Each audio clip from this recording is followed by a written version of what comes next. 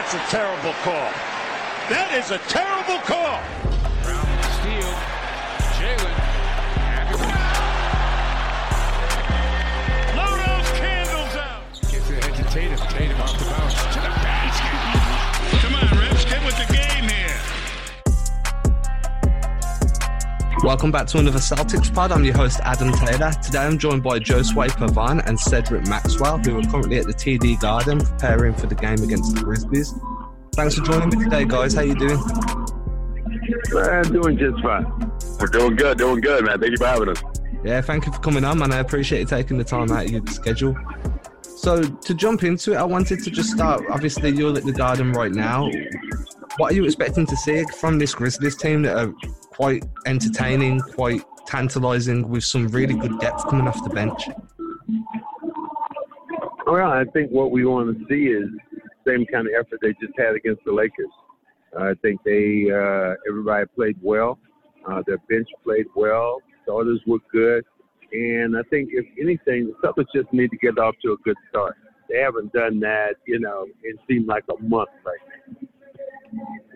Yeah, definitely. And with the entire roster, or besides Rob, relatively healthy, this is a good time for Brad Stevens to, really find out what he has. He hasn't had a significant amount of time to have his roster at full strength. He is missing Rob Williams, but for the most part, to have everyone back, I think will help between now and All-Star break for him to find out exactly where he stands with his rotation and where he wants things to go moving forward.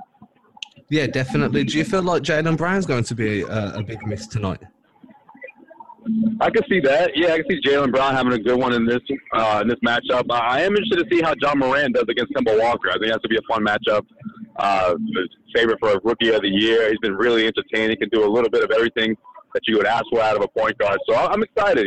This Memphis team is they have a couple of impressive wins under their belt. So it'll be interesting to see how they perform against the Celtics. So I think the biggest thing is Morant. Everybody's been talking about him as a player, and just how exciting he is coming to the NBA. And I think right now he's the front runner right now for the Rookie of the Year. Definitely.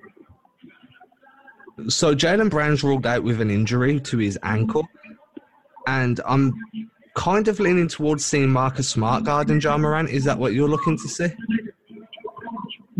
That's interesting. Yeah, I think that if you have Marcus out there, Marcus is your best defender, bar none. And he's a heart and soul to what you do on your defensive end. So let's not get it twisted about, maybe Kemba, but I think he'll be seeing a lot more of Marcus instead of Kemba. Yeah, definitely. For defensively, that's the bigger challenge. And with the Jalen Brown thing, that to see him come back eventually would be great. We saw how he looked against the Lakers, so it's going to be a little tentative with that. But it'll be great to see Marcus get in there. He had a career night a couple of nights ago with all the guys going off the way they did against the Lakers. He didn't have to do too much in terms of scoring, but I can certainly see him coming up big in this one with them being down without Jalen Brown. And while we're talking about that Lakers game, what do you guys think about Grant's tech? Do you think that was a bit too soft by the referee to be giving out a technical for that, or is that deserved because he was making a gesture towards the bench? Well, let's go with both of them. Grant's technical for whatever he said to Boogie Cousins, and Boogie Cousins started laughing. And then also Jalen Brown's technical for looking at LeBron once he dunked the basketball. To me, the NBA has gotten a little bit too soft when it comes to that. I understand about people who are trying not to let people bully each other, but this is also a psychological game, and you're trying to get in somebody else's head. Absolutely. This is Celtics-Lakers, the most storied rivalry there is in basketball, and I don't care what the score looked like. I mean, people are going to react that way, and Jalen Brown, once he saw it was LeBron James he dunked over, I mean, who wouldn't give a stare down or at least show some attitude in a moment like that where this crowd was the feeling was blowing off the roof of this place, man. It sounded like a playoff game here at TD Garden. So I can't, I think you have to excuse players to getting caught up into the atmosphere without obviously not doing anything vicious or anything malicious. I didn't think that was fair. I think it was one of those things where you should just let it slide. Yeah, me too. I feel like it adds to the feel of the game. It's even like for me watching it from like thousands of miles away at ridiculous o'clock in the morning. When you see someone stare each other down off the bench, it adds that vibe that you want to see these guys matching up against each other and playing with heart. Cedric, is this is this a big gap between the physicality now to when you were playing? I'm assuming it was a lot rougher when you were on the court. Oh, it's A little bit different.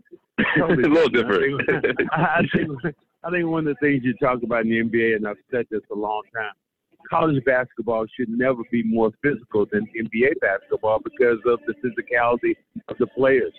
During my particular era, there were a lot of fouls that get called today that the referees would look at you and laugh, because it was a lot more physical. That hand checking, you a good hard foul, not a dirty foul, but a hard foul. And if you did get a nasty, dirty foul, the players would take care of it on the other end. So we were almost policed by the players instead of sometimes by the referees. Yeah, just check out one of our episodes, the Cedric Maxwell podcast, where Max will tell you a handful of stories of how things went down on the court, how things were served, and how not a single player would be ejected after these altercations that used to happen. It was more of a let's just separate them and keep it moving, keep the game going. So it was a completely different time. Yeah, it was. I grew up on that era of basketball. It was a much better top brand of basketball, in my opinion. I used to love watching guys like Patrick Ewing go to work as well during the late 80s, early 90s. Cedric, one question for you before we carry on with the general topics. In all your years on the court, who was your most difficult player to guard? Who was the one that you never looked forward to every time you came up against him? Everybody. Not just one person, everybody.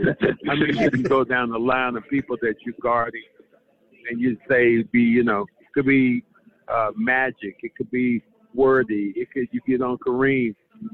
There were just outstanding players all over the place that you had to play against.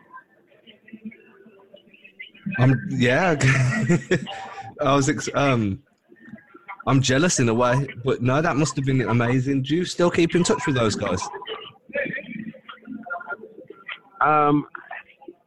I just believe the biggest thing about playing, to me, to my jealousy and the guys that I played against, they were just beat, and they didn't care. They gave no quarter. Did they ask for any quarter? And when you think about it in that way, you just had so much more respect for them. Not during the time you played them, but now that I look back on it, I just have so much more respect for the guys that I played against and I played with. And that respect's something that the modern era players talk a lot about, is how it's like there's a fraternity amongst the NBA players off the court. Sometimes the bad blood bleeds onto the court. When you've got a guy like Marcus... go ahead, sorry. Marcus Smart to me is one of the guys that doesn't care about that. And to me, the competitive advantage in most sports, or when you don't like a guy. I mean, I'm sure there's a lot of soccer teams that don't like each other. There are a lot of players all over the place that don't like each other. And for me, it becomes that much more competitive. You think about a guy like Conor McGregor, as much junk as he talks, and he backs it up. Fans get excited about that because you actually don't like a guy. And to me, that is always exciting.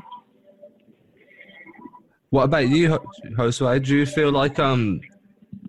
feel like the fraternity amongst the players is something that some players can kind of let get in the way when they're on the court and they get a bit more heated when things are said?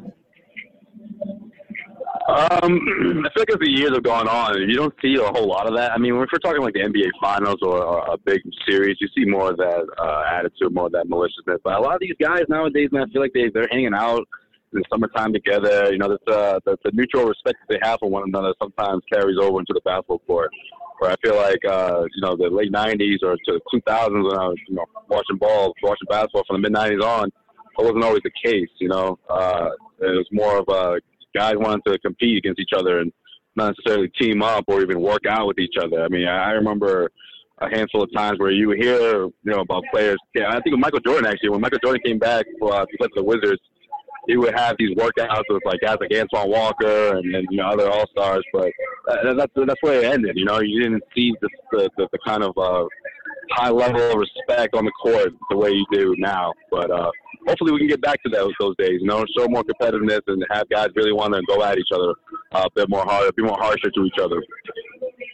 So you bring up a really good point there about working out in the summer and talking about teaming up. Is that something that used to happen with you, Cedric, back in the day? Did people used to always try and get you to join their team, or you talk about going to play somewhere else with like a little super team? Well, there are super teams, and like the Lakers, like the Celtics. I mean, and like the Bulls during the '90s. I mean, some teams that they just hit their stride and they play really well. And I just believe that when you have those eras, that when you have top teams and they're playing at the top level, it's great for the sport. It's just like boxing. When Muhammad Ali was there and then George Frazier was there. I mean, Joe Frazier was there. I think that those kind of things that you say, okay, there's a guy you can compete with. And when the Lakers came to town or we came to L.A., it was always a circus. And because of the circus, I think everybody else got involved. Jack Nicholson used to be there. Denzel Washington was there. All these stars. So it's a great rivalry when you play against teams like that. So moving on to a more general Celtics, like modern era topic, you guys are around the team quite a lot. I'm assuming you're at most of the games. You get to speak to some, be in the press conferences, maybe speak to some of these guys. How do you feel Romeo's development's coming down? I know he's kind of doing a lot of traveling back and forth from Maine. Do you feel like this is similar, but to a further extent of the rookie treatment Jaylen Brown got in his first year? I'm sorry, did you say about Taco or which third? Romeo Langford. Romeo Langford. Romeo Langford. Yeah, I think Romeo Langford is someone that I think spending some time in Maine could be really beneficial. I think one thing that we're starting to learn about this team, specifically in the last couple of weeks, the most glaring weakness, or one of the most glaring weaknesses that I saw out of this group when they played against the Milwaukee Bucks, was secondary scoring. And that's something I think they're missing. Everyone's talking about they need a big man, they supposed to need another big guy. Well, yeah, that could be true to a certain extent, but I think when you need someone that can come off the bench and be a scorer and someone you can rely on, I think that's something that the team could really use. And I think they sort of want to see what Romeo Langford can show if he gets more reps in there. Getting to the G League isn't always a demotion. We saw what happened to someone like Terry Rozier and what that did to him. I'm in the camp that strongly believes that there is no Scary Terry if he doesn't spend all the time in Maine and being one of the primary scorers and getting those reps in. So I'm not saying that Romeo Langford is going to be able to put together the kind of playoff performances we saw out of Terry Rozier, but if he can be someone that can turn into a 7-8 point consistent scorer off the bench, that's something that the team could certainly use. Carson Edwards unfortunately hasn't panned out to that guy that they were hoping that he would be. And, Semi Ojeleye is getting more reps out there, but he's more someone that you want to see come up big on the defensive end. So I think that's something that Brad Stevens and the Celtics are going to wait and see what happens with Romeo Langford from these trips and these stints in the G League. And they'll see what they have within the next month or two.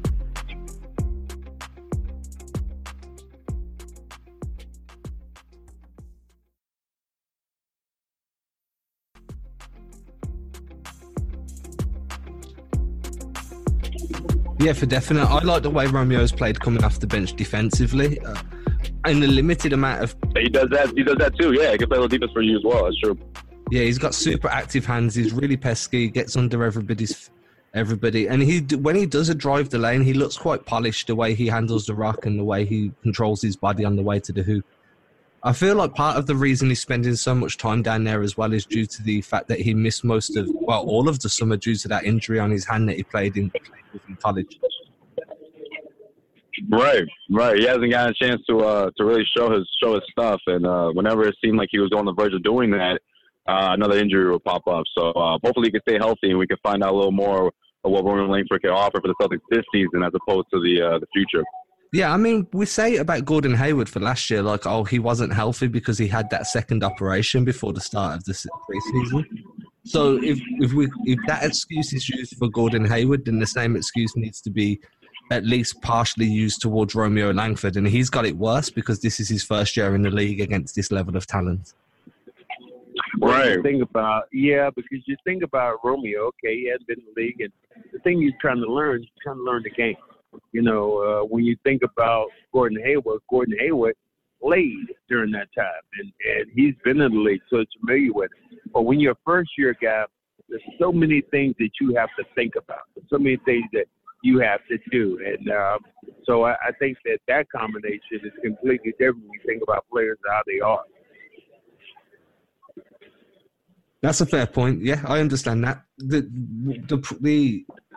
The comparison that I've been trying to put across to people when I've had this conversation previously is, as you've alluded to, Gordon Hayward came back from an injury already knowing how the league works and knowing what he needs to do to get back to shape. Whereas Romeo's coming into the league with no training camp, not knowing the system too well. And after repairing his broken shot following that surgery, he's gonna have some mental hurdles to go over as well as physical ones. Right, and if you compare his situation to Gordon Hayward, someone who was an all-star before his injury, and you're talking about another person coming straight into the league for his first year and isn't necessarily on a team where there's a whole lot of opportunities for him to become one of the go-to guys. I think it's even that much more tougher to mesh onto a roster that's obviously contending and relevant. So, yeah, there's a lot of hurdles for him to cross this year or for him to jump. And if he can just carve out a role that puts him into Brad Stevens' rotation, I think at this point that's relatively a success for his freshman or his rookie year. Yeah, and Jaylen Brown spoke about that on WojPod the other day, right? The mental hurdles he had to go through being drafted onto a contending team and not having the opportunity to make those mistakes. Yeah, I think Jaylen's a veteran guy. Anytime a veteran guy can talk to rookies about what is going on, it's going to help them. It's going to help the confidence. And that's if you listen. A lot of times you have rookies who don't listen.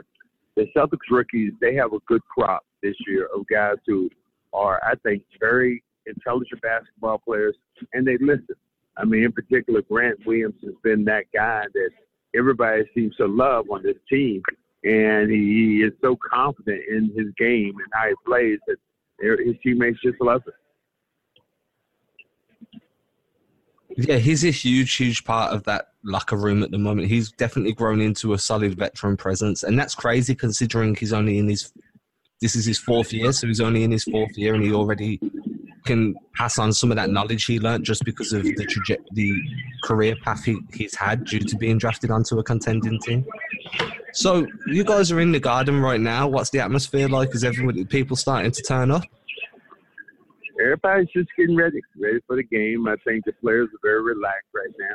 A lot of people are just warming up, shooting around, but the full Monty is going to come probably within the next hour or so when it cranks up close to the game time.